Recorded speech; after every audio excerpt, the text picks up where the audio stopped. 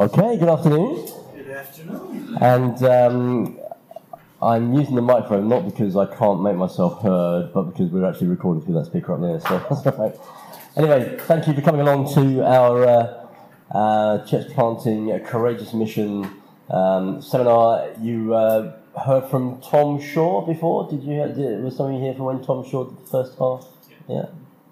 So he was looking very much at the practicalities of pioneering, and what we want to cover with you today really is the vision, the beating heart, what really sort of motivates and inspires us for church planting and pioneering.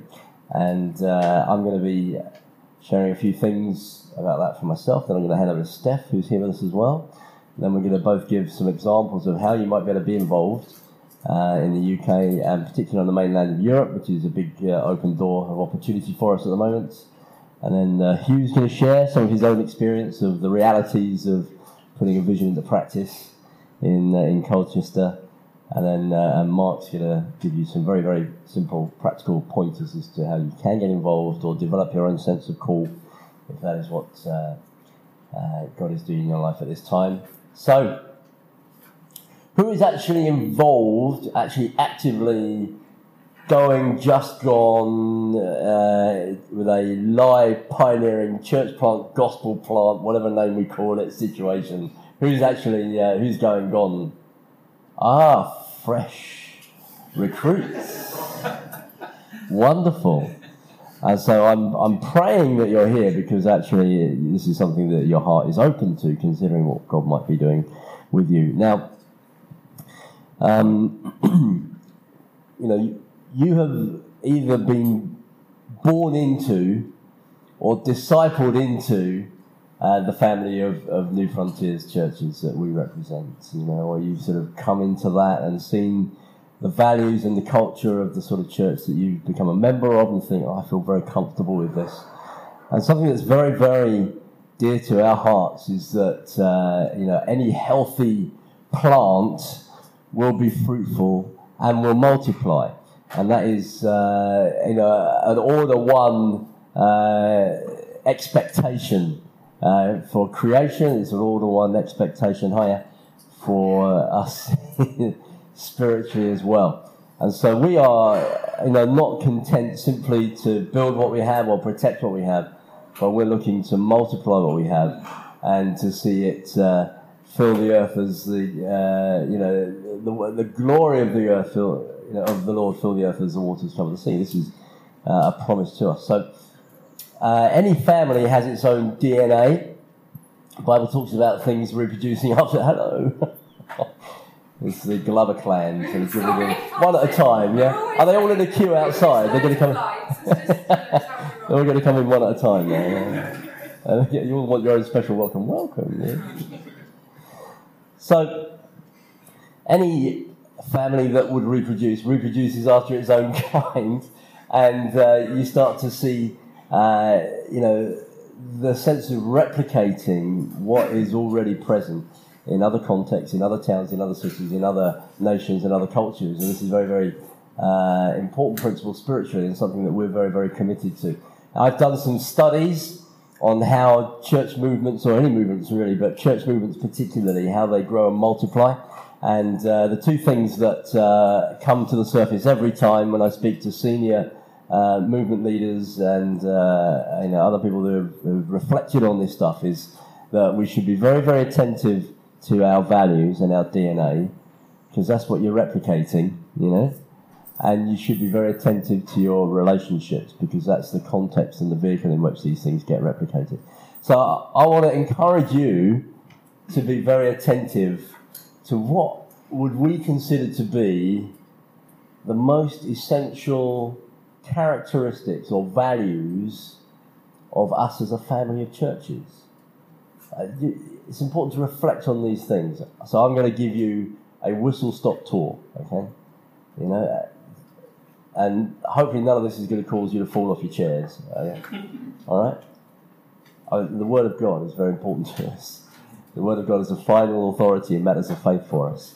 And being equipped and able to handle the Word of God and to preach the word of God fearlessly and courageously, and to shape our whole communities, to shape the culture of our lives and our families around the truth of God is absolutely paramount for us. And culturally, it's becoming more and more of a pressure for us to maintain that line. The temptation to soften the line a little bit, be a little bit more culturally acceptable,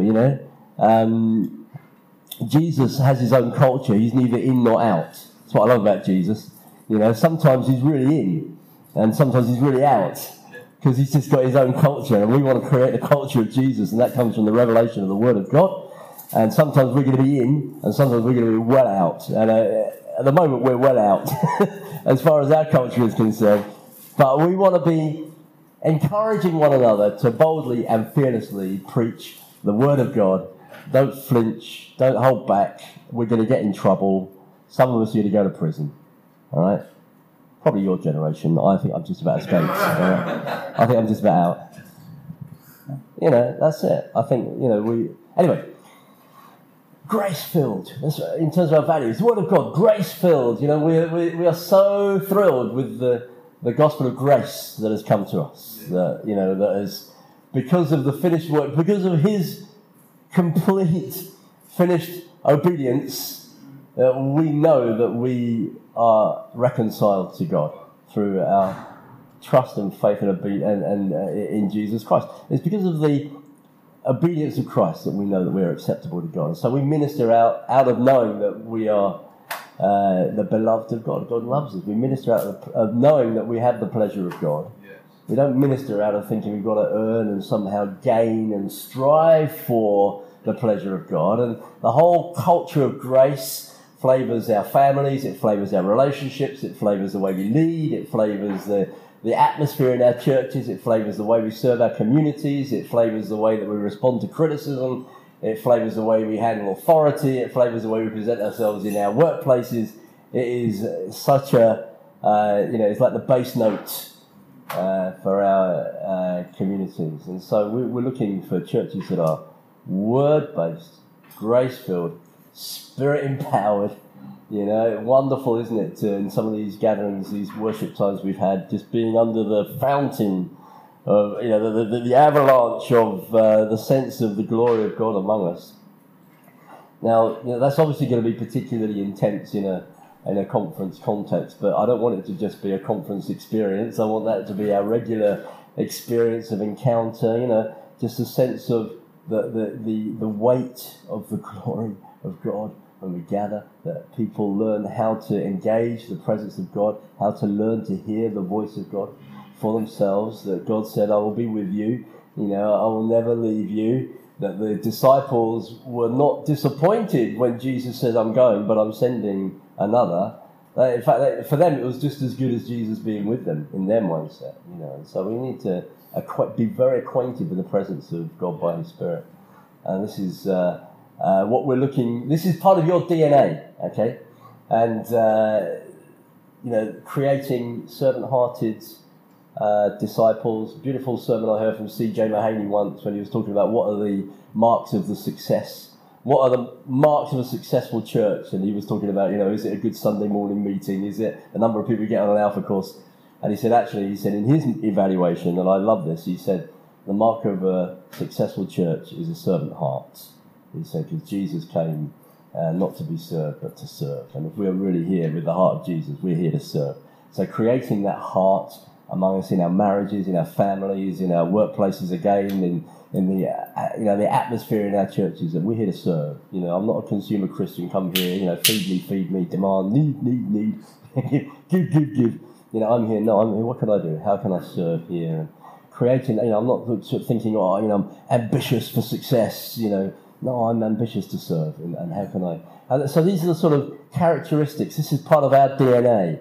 The beautiful teams of ministry, not just sort of looking for the one superstar celebrity, but saying no. These gifts are distributed among the church, and loving and embracing the ministries that God gives in Ephesians 4, that is there to help the church be mature. If you want a mature church, you need all the ingredients for the cake. So these things. The reason I remind you of these things, and there's more things I could refer to, is that this is our DNA. This is our family. And so we want to honour and be thrilled with everything that is happening in every expression of God's church around the world that preaches Christ. You know, whatever motive, Paul says, I don't care, as long as Jesus is Christ is preached. You know, that's so we're thrilled with everything that God is doing, but we have got our part to play in this, and we want to multiply and reproduce and replicate after our own kind. So you are stewards of a very precious legacy. And it's important for you to understand what that is. And I'm just trying to help summarise that in terms of our DNA and our core values. And in the context of a beautiful culture of heartfelt relationship, not out of business, not out of sort of a strategy, but out of our heart for one another, our relationships with one another, we release each other into this multiplying call that God has given us. I was speaking with people at Terry Virgo, Dave Devlin said, what would you want us to carry forward to the next generation? And they said, every time the answer is values and relationship. Carry the values forward and carry them forward in the context of relationship. And so we want to take this and multiply it across this nation. We want to take this and multiply it across the nations.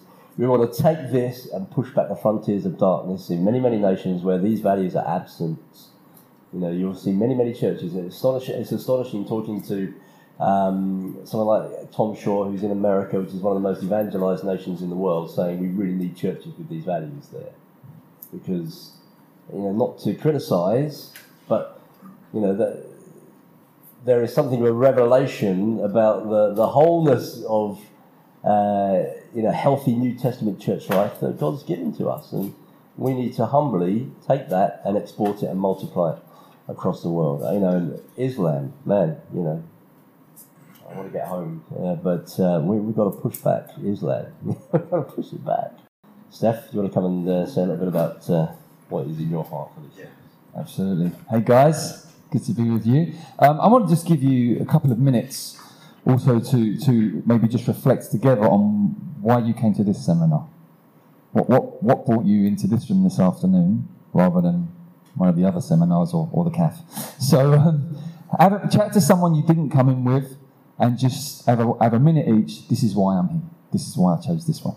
Go for it. That might mean turning around, radical things like that. Go for it, guys. You can do it.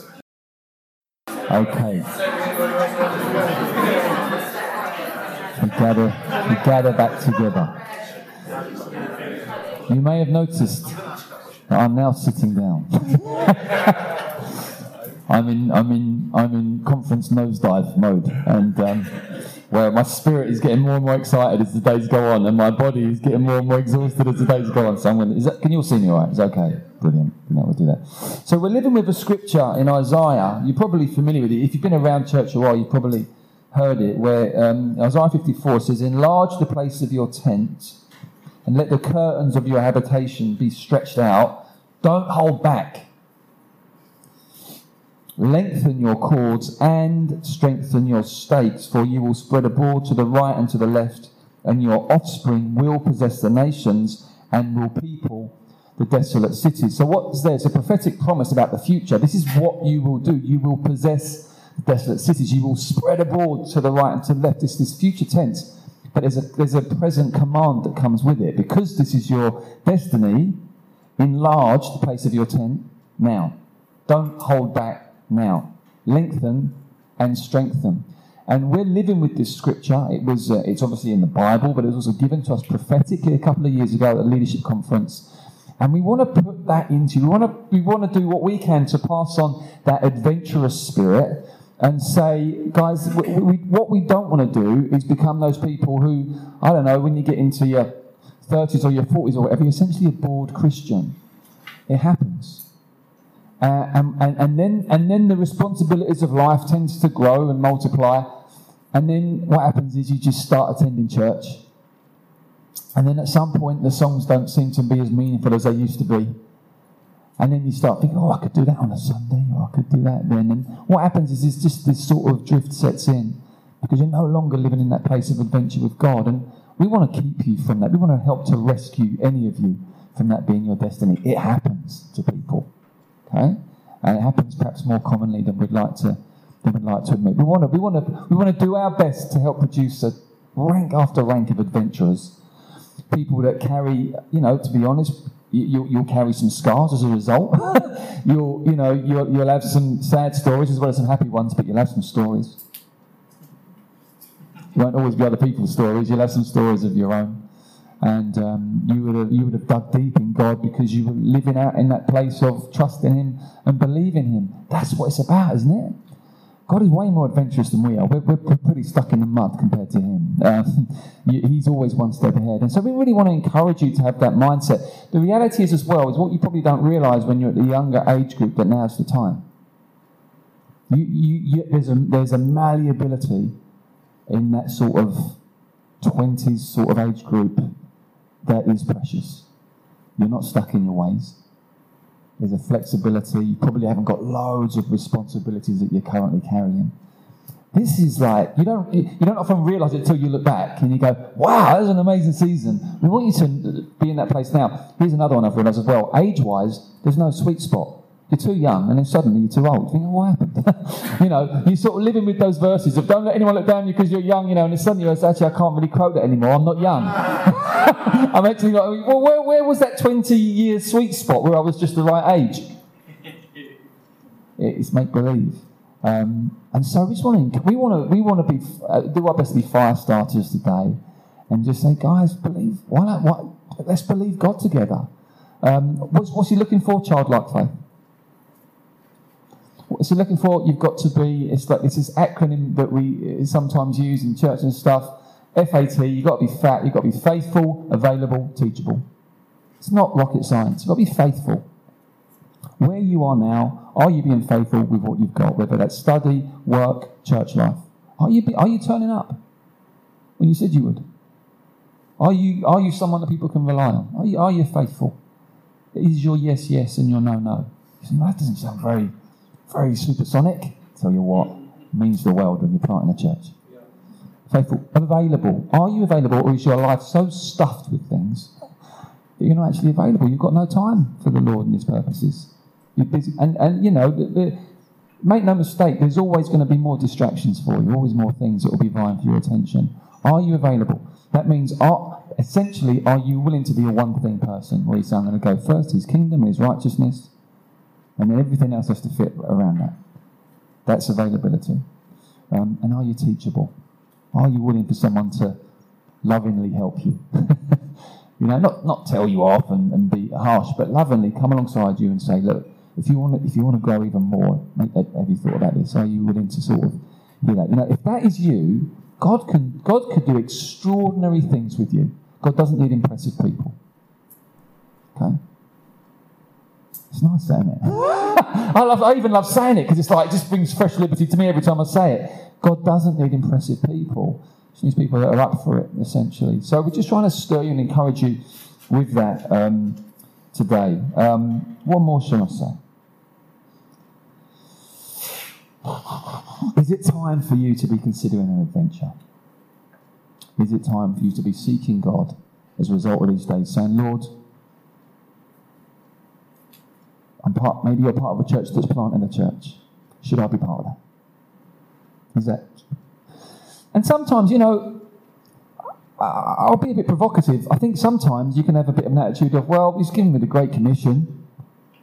I'll get involved. I think when you're leading a church plant, you probably need more of a sense of call. But I think to be involved in one, say, look, I'd like to get involved in that. Can you stop me if it's wrong? Yeah? Just get moving, and Lord, if it's wrong, my heart is, you'll be able to show me. Paul, that sometimes happened with Paul. He said, well, we went there, but the Spirit of Jesus didn't let us get involved. And then we went there, and the Spirit of God resisted us. And then we got a dream. And this man from Macedonia was saying, come and help us. So we concluded that's where God was taking us. It wasn't a complicated, anxiety-filled, oh, Lord, what is your next step for me? We just get on with it. And I do want to encourage that in you guys. It's not a tightrope. Okay, it's not easy to fall off. If your heart's right with God, it's a spacious place you can run in. And just, if it's not the right time or whatever, the Lord, He cares so much about you. He'll let you know. So dream a bit and ask the questions and see whether there's something pioneering and adventurous that you that you can get involved with. But this whole idea of lengthening and strengthening, we've got to always keep lengthening. You know what? You can strengthen until the cows come home. It's important that you strengthen, but you can get into that mindset of, well, we just need to get a little bit stronger. You see what I'm saying? Because it's never done. So local church life is never completed. Have you noticed that? It's not done until Jesus returns. So you can always be making it better, but actually we're always to be lengthening as well as strengthening. Saying, well, look, God's doing a good thing here. Lord, where next? You know the church in Jerusalem? If you read the book of Acts, it's fascinating. It doesn't say it explicitly, but I think one of the reasons why the Lord brought persecution on them is because they got stuck. They were seeing extraordinary growth, healings, miracles. They had the commission, Jerusalem, Judea, Samaria, ends of the earth. That was given to them. Jesus said, wait for the Spirit though before you go. The Spirit came. So now everything was in place. But I think they got a bit stuck in Jerusalem. And in the end, persecution came and it thrust them out. And that was how they started planting churches and reaching the whole world. And so, we've got permission to move. We've got permission to do stuff. We've got permission to go on adventure. All I would say is if you're at the stage where you recognise I still need a lot of forming, I still need a lot of discipling, then don't lead a church plant yet. Just kind of come along someone who is and be an apprentice. Do an apprenticeship where you learn. When you get into a pioneering situation and you learn about pioneering, you can read all the books in the world. You read all the books in the world. Oh, that's what pioneering is like until you taste it. There's one or two in the room. Until you breathe the air, it's just theory. And so I really want to encourage you guys, look to do what you can to get out on the edges. That's where the stories are. The stories are really in the centre. Get out on the edges, your own comfort zone, and just allow the Lord to do anything in you. I'm just going to, for a couple of minutes, talk a little bit about the UK, and then going to hand over to Morris, who's going to talk a bit about mainland Europe. So I've been asked in this season if I'll just give some attention and some time to helping to stir some activity in the UK in terms of church planting. The theme of blocked wells is one I'm living with at the moment. You find these stories in Scripture where people, they dug a well, they discovered water, and then either due to neglect or enemy activity, the wells got blocked. And then at some other point in the future, they had to unblock them. You're probably familiar with that. There's a massive spiritual lesson there. When you do a spirit-empowered work for God, wells get dug. It's hard work, but you reach the water, people start getting saved, refreshed spiritually. You've hit the water, yeah? But what can happen is as a result of neglect or the enemy or whatever, these things can then get a bit blocked up. Do you know you are sitting in a blocked well? This is the centre, the HQ of the Quakers. If you know anything about the history of the Quakers, it was an evangelical, Bible-believing, charismatic movement. If you read your church history, revival history, they were extraordinary. They went to prison for what they believed. They believed the Bible, but they also believed in the illumination, the direct illumination of the Holy Spirit. Now they've moved a long way from that now. If you go onto their website now, you'll see that it's now essentially just believe whatever light is in you. It's tragic moves. A blocked well. This nation is full of blocked wells. We have an extraordinary heritage spiritually. But the men and women God has raised up and used in this nation is incredible. And, I think, wouldn't it be amazing if we could unblock some wells in this nation? Wouldn't it be amazing if we could rediscover fresh moves of God that are actually ancient, but were fresh in our time and fresh in our day, where we could see that? And I'm living with that image, and I'm just wanting to kind of stir people up and say, let's have a heart for this nation, whether you're for it or not. I'm not just speaking to those of you that live in the UK. We need you as much as you need us. Okay, we need one another, and God loves moving people around. And so I want to encourage and ask you to consider investing in this nation in the coming season and in pioneering work. What's going on? What's on the ground where we are? Well, you're going to hear in a moment from Hugh, who's in Colchester, planting a church there. We've got another church plant in Newmarket. And also what we're finding is in our churches, there's things starting to bubble up from our bigger churches where they're well-resourced with leaders and kind of a sense of a calling to bless the area around them. So in Canterbury now, there's plants bubbling up out into the Isle of Sheppey, and then out into a place called Whitfield, close to Dover, I believe. that happening there. You've got the Chapel 100 Community Church, wonderful church, extraordinary church. I don't know how many nations are in that church. You've got to visit one Sunday. They've planted 4 different sites now around their area, around Essex and the M25 around that area. They are pumping. There's exciting stuff happening there. Us in London, we're looking to plant. We feel a bit of a call on us to plant something in every sort of postcode inside the North Circular. It's about 30. So we've got about half at the moment, half of one. Not half in terms of 15, half of one. So we're right at the beginning. But we're dreaming big, we're believing big. You know, we want to reach this city. We're excited about it. The churches in Norfolk now are beginning to gather to pray together. What can we do together collaboratively? There's a momentum that's starting to come. But I also want to stir you with the fact that if you were to look at a map of the UK and highlight the areas where our particular family are, you see a huge lump of glowing colour around the southeast, whether it's East Anglia, Kent, Cambridgeshire, Bedfordshire, that sort of area. And then you see one little glowing circle in the borders of Scotland. That'll be it. Devon, Cornwall, Wales, Scotland, Northern Ireland, the north of England, nothing. Liverpool, Manchester, Birmingham, Sheffield, Newcastle, Sunderland, nothing. And I feel a particular call to cities, and one of the ways that Paul would reach areas, he would go to a city and spend time there preaching the gospel, and then what would happen is that the environs around that city would then hear the gospel and churches would be planted. And I'm hoping that God will grace us in the next few years to start some churches in cities that will go on to be a huge blessing and multiplying churches into the regions and areas around them. And so if you feel a stirring on any of the things I'm saying around the UK, please do come and chat to me afterwards. Don't worry, there'll be no signing on dotted lines. It's all good. You won't be committing to anything. But just to start the conversation, seek God, see what he opens up. Who knows what he will do? We could find ourselves on an adventure together in a little while. Thanks for listening.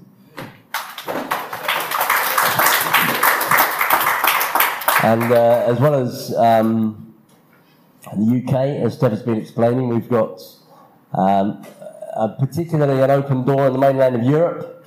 There are other continents that will open up to us in the future, we're sure. We've got seeds already in the United States, in the Middle East and in Asia. Middle East, I think you're going to hear a lot more about over the next 5 years. But in the mainland of Europe, how can you serve the mission in the mainland of Europe?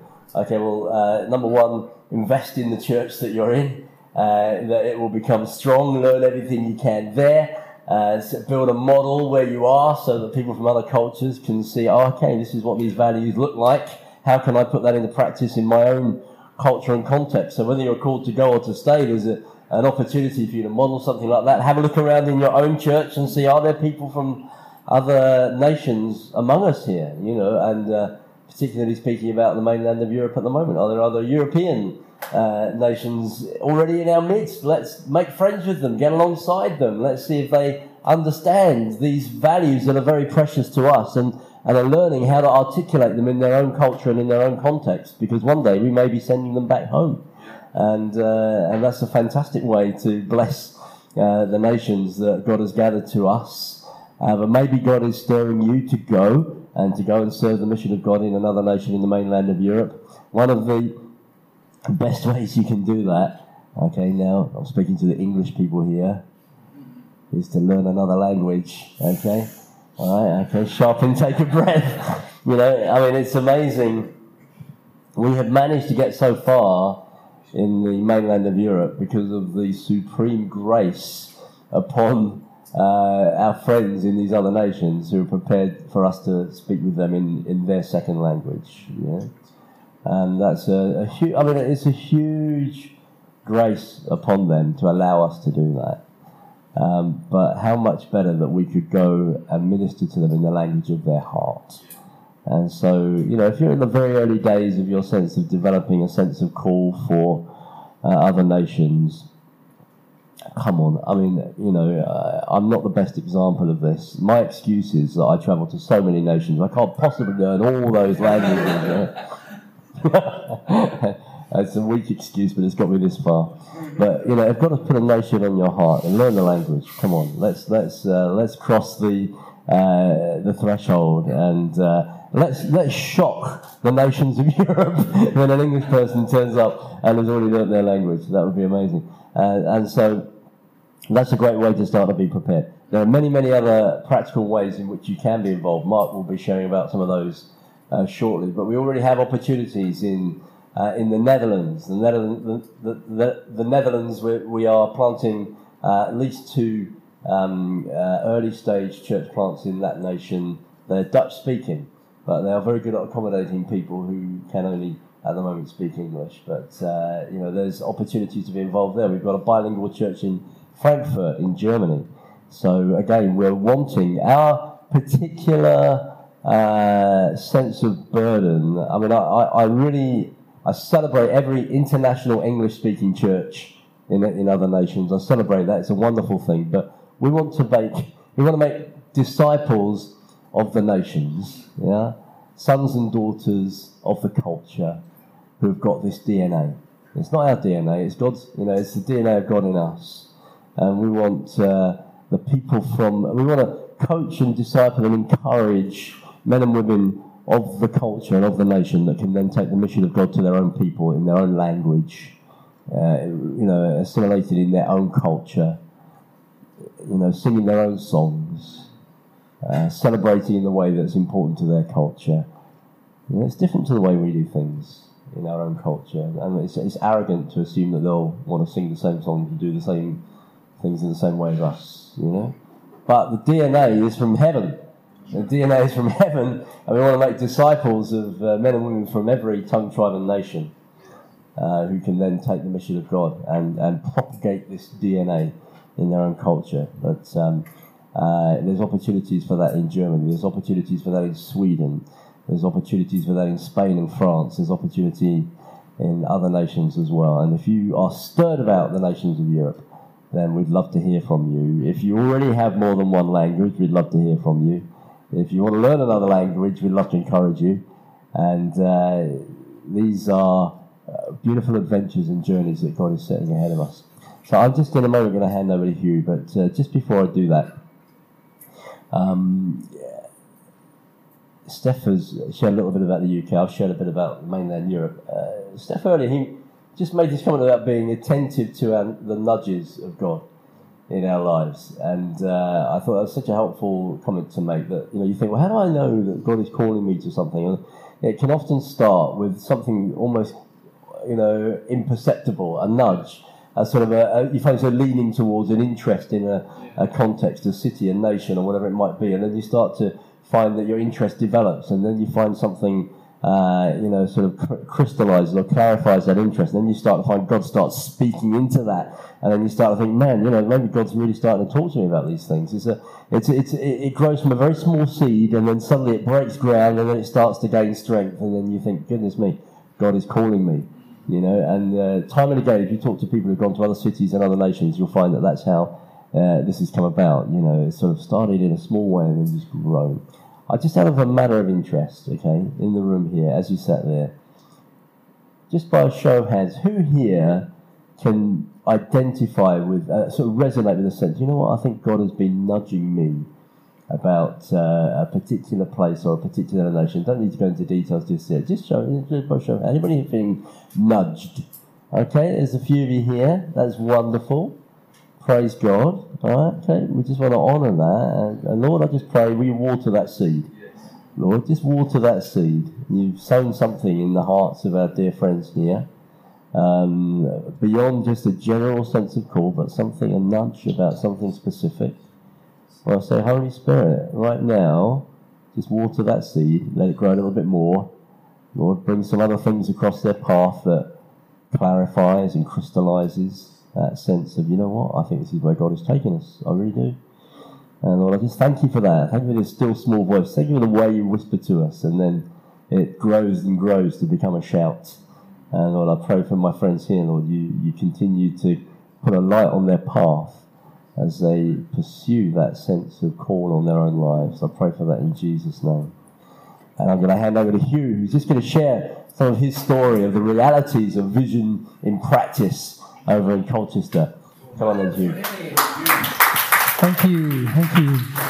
Yeah, I love these settings because, as I said earlier, I should be a third-generation alcoholic in a broken family. I was born into a totally non-Christian family in Zimbabwe, but had no exposure, but knew Jesus early on, so sovereignly He's gracious to me. But I got my grounding and vision for the church going on Christian camps. It was started by a Queen's barrister, top-notch lawyer who left this country and went to Zimbabwe and started Christian ministry there. So the effects of that little choice is that I now get to lead a church plant, and see other people's lives change. Last night I was just sitting there crying as I saw the Spirit freeing people and working in some of the folks in our church's life. And I'm sure God could have done it, but I was just sitting there grateful for His grace for me to be able to say yes when He called, because our going to Colchester was an act of obedience. We were loving life in Canterbury, down by Whitstable, and God called us, and we planted Colchester 2.5 years ago now. My wife and I and 2 kids headed up there, and a couple months later, a young couple joined us. And God's been really gracious. We've had fun on the journey. We are now gathering between 50 and 60 on a Sunday, which is great fun. And we have people from the USA, Tanzania, Ethiopia, Zimbabwe, South Africa, Thailand, Hong Kong, China, keep going, where else? Malaysia in our church, Germany have been there as well, Switzerland, Dubai, Oman, they're all kind of part of our church, and I absolutely love that, because one of the things people keep asking, what's your vision for the church? And what they're asking for is a little slogan, a really cool slogan about what we're doing. And I can do those, We want to be an equipping, resourcing church that sends people, a local church with a global reach. But those things come and go, and they change shape over time. And any vision should ultimately basically be the Great Commission in some way, shape, or form. And so what I want to share with you a little bit is a bit more of our story, and then how you can foster vision for church planting and pioneering, and how you keep it going in the days of small things. We have a university in our town that's got 140 nations represented on it. That's over 70% of the world's coming to Colchester. Does anyone know where Colchester is? Okay, some of you do. I had no idea until Morris said, do you want to go to Colchester? And yet, you've got 140 nations there. If you want to know God's will for your church, well, it's pretty obvious that He wants us to be a sending church that reaches the nation. So we love sending folks. But the reason that is kind of part of our DNA is a sense of vision I had. I was 16 years old, sitting in a church in Zimbabwe. PJ Smythe, many of you will know, was preaching, and I can't quite remember what it was, but ever since then I've been gripped by a vision of the church being established as the chief of all mountains that the world would come to and worship. And I think that's, if people ask me what my vision for the church is, it's for us to be established as the chief of all mountains. Now, what that looks like, God gets to decide. But in terms of how you foster that desire and vision, the best thing you can do to foster your vision for church planting and keep you going is to love Jesus and long for His glory. Something we've lost in the West, I think, because death, it's changing now, is hidden. Animals are killed in the abattoir, of frail parents going to hospices. Where I grew up in Zimbabwe, granny's upstairs, seeing her last days. There's death all around you, and as a result, you think about what is to come after death. And Paul said, for me to live is Christ, to die is gain. If it was up to me, I want to go and be with Jesus, because he was so enamored with what is to come and to be with Jesus. Don't you long for that? When your heart is no longer duplicit and you just worship because you love Him? The more you yearn for that, and then you pray, God, let your kingdom come, the more you see the contrast between what is meant to be and what is. And the more you love and long for Jesus, the more you're stimulated to work now. Because you think, wow, that's how it's meant to be. Come on, Jesus, that's how it's meant to be. And it was Jesus who, for the joy set before him, endured the cross. So learn to foster in your heart what it could be. Learn to dream even in the day of small things. Because you've also got to understand the kingdom. That's how you keep your vision going. Eden was a small part of the earth, but God's plan was from the small garden, as it were, to increase in dominion over the earth. Jesus was a small child. He grew to become the Savior of the world. The kingdom of God's like a little mustard seed. And we don't despise the days of small things, but the kingdom of God grows to be this beautiful tree that all sorts of creatures come and find their rest in. And we plant and we water, God brings the growth, but He will bring the growth.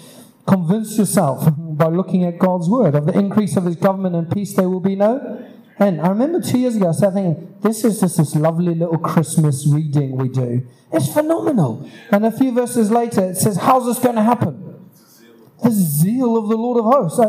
You can't get any better than that. I mean, think about the most zealous person you know. For me, that used to be Tom Shaw. I mean, it's just, you think this is the zeal of the Lord of hosts will accomplish this. So to keep your vision going is understand the kingdom. Start small, but it never stops. And the King of Glory is behind it. But every day doesn't look like that, does it? So, every day you don't feel that vibrancy. And the world is changing. So the secret... Anyone who asks about pioneering, I said, learn to guard your heart now. Desire fulfills the tree of life. Hope deferred makes the heart sick. Above all, guard your heart, for it's the wellspring of life. You do not turn off the desire, because we don't get to choose what we desire. God's word tells us it's an expanding, glorious, changing kingdom. We desire that. We yearn for it. God's deposited in our hearts by His Spirit.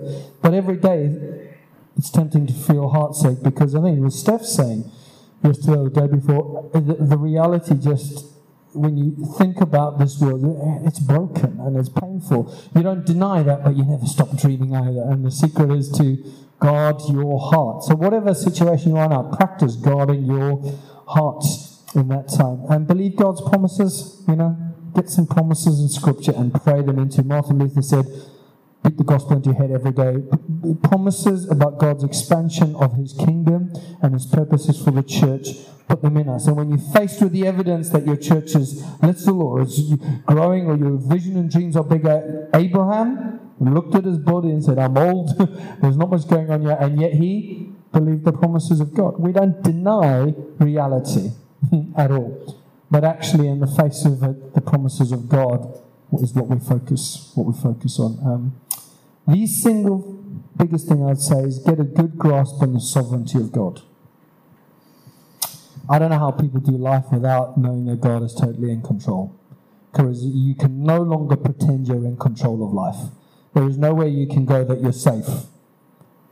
Whatever we do, and we're conned every day. We drive our cars and we're scared of airplanes, but driving your car is one of the most dangerous things you can do statistically. But the sovereignty of God will make you work hard and sleep well. Knowing that He has a purpose, He will not be thwarted. He just will not, but it will keep going. So somehow, get it into your spirit that God is utterly sovereign. He clothes the lilies of the field. He feeds, not even a sparrow falls to the ground without knowing about it. That's not just a nice little throwaway line. It's true. So that little desire stirring in your heart now, that question, hey, He knows about it, and He will bring it to fruition. And then finally, I'd say expose yourself to apostolic ministry. So well done for being here. Well done for coming to the conference. Get your church caught up. Spend your money at exposing yourself to apostolic ministry. Go on mission trips. Mark's going to talk about this a bit now. Expose your hearts to men and women who have got that vision into those contexts and allow God to touch it and keep doing it. So yeah, I think, am I handing over to Mark or someone like that? But the final thing I would say is, we said no when Morris asked us to go to Colchester. I got comfortable, though God put in my heart 20 odd years ago, desired a church plant. I got comfortable. We said no, God wrestled us. It's been the best thing we've ever done. And if nothing else happens, lives have been changed and people have come to experience the values that Morris spoke about earlier. So last night I talked about weeping. It's just because I'd seen people who joined our church thinking Charismatic was having an exciting band and a vaguely lively preacher. And then last night the Holy Spirit was filling them, breaking them free, bringing comfort and fullness. If that's all that we've done, I'm a happy man. But there will be more. Mark.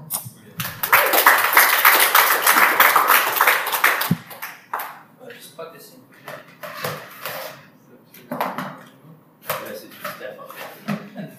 Yeah. So, let me just move this on a couple of slides. So, I was just thinking back to what Hugh said in your main session was it this morning, wasn't it? You stood up and did your little bit about placing yourself strategically. So in the things I'm going to talk about, very briefly, is a few opportunities for you to get involved in some things that will expose your heart, as you said, to pioneering. This one is helping engage your church.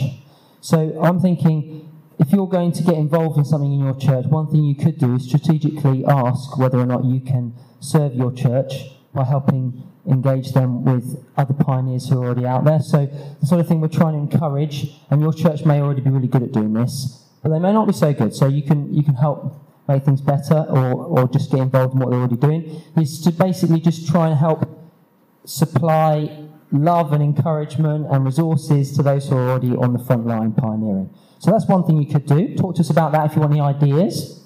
The next one is you could join a mission team. So this is a great idea for just getting a little bit of a taster for what it's like out in a pioneering situation. So it's a weekend, doesn't take up much of your time, it's relatively cheap, usually under 200 quid, that sort of amount of money. We just get everyone into a little team, we book some flights, and we usually go out at a time when the church plant is doing something like a conference with other churches in the area, or a prayer day to just pray into their next season of their church plant. So we've got 3 of those running in the autumn term. So we've got Malaga, Latvia and Stockholm. So go on the website, I'll show you the website in a minute and you can find out about that.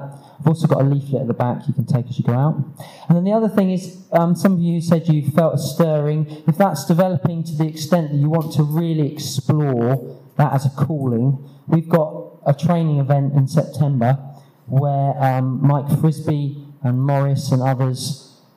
Mike Frisbee is part of Relational Mission. He's in Cambridge and he's got lots of expertise in helping people engage in mission and develop their calling. So this will be just lots of time to just think through and listen to God.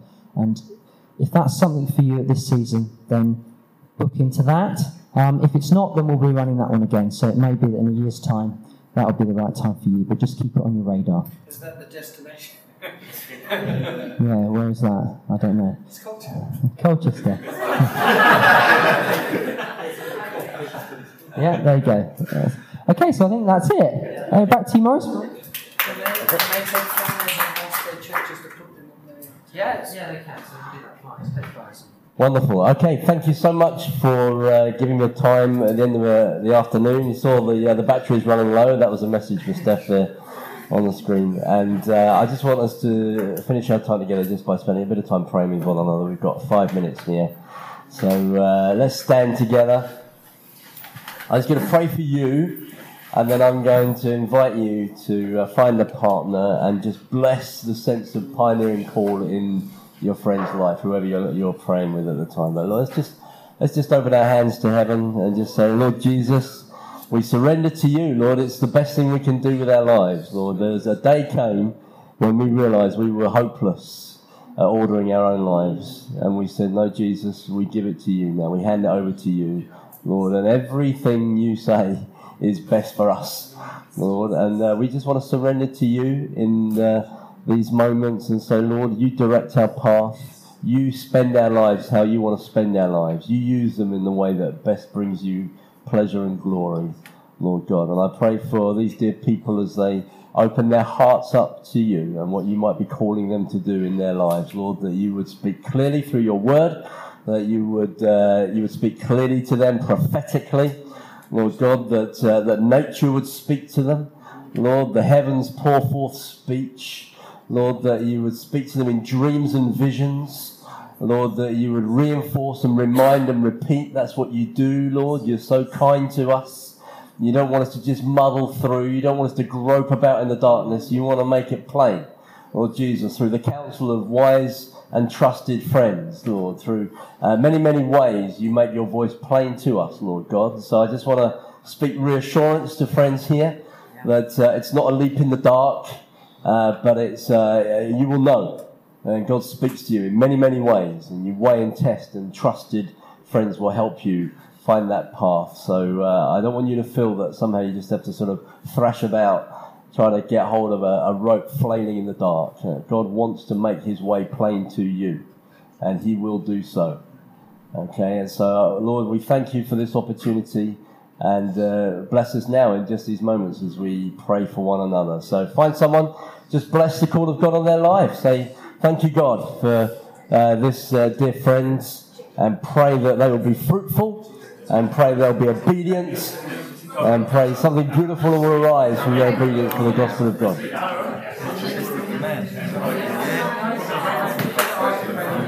Take on your separate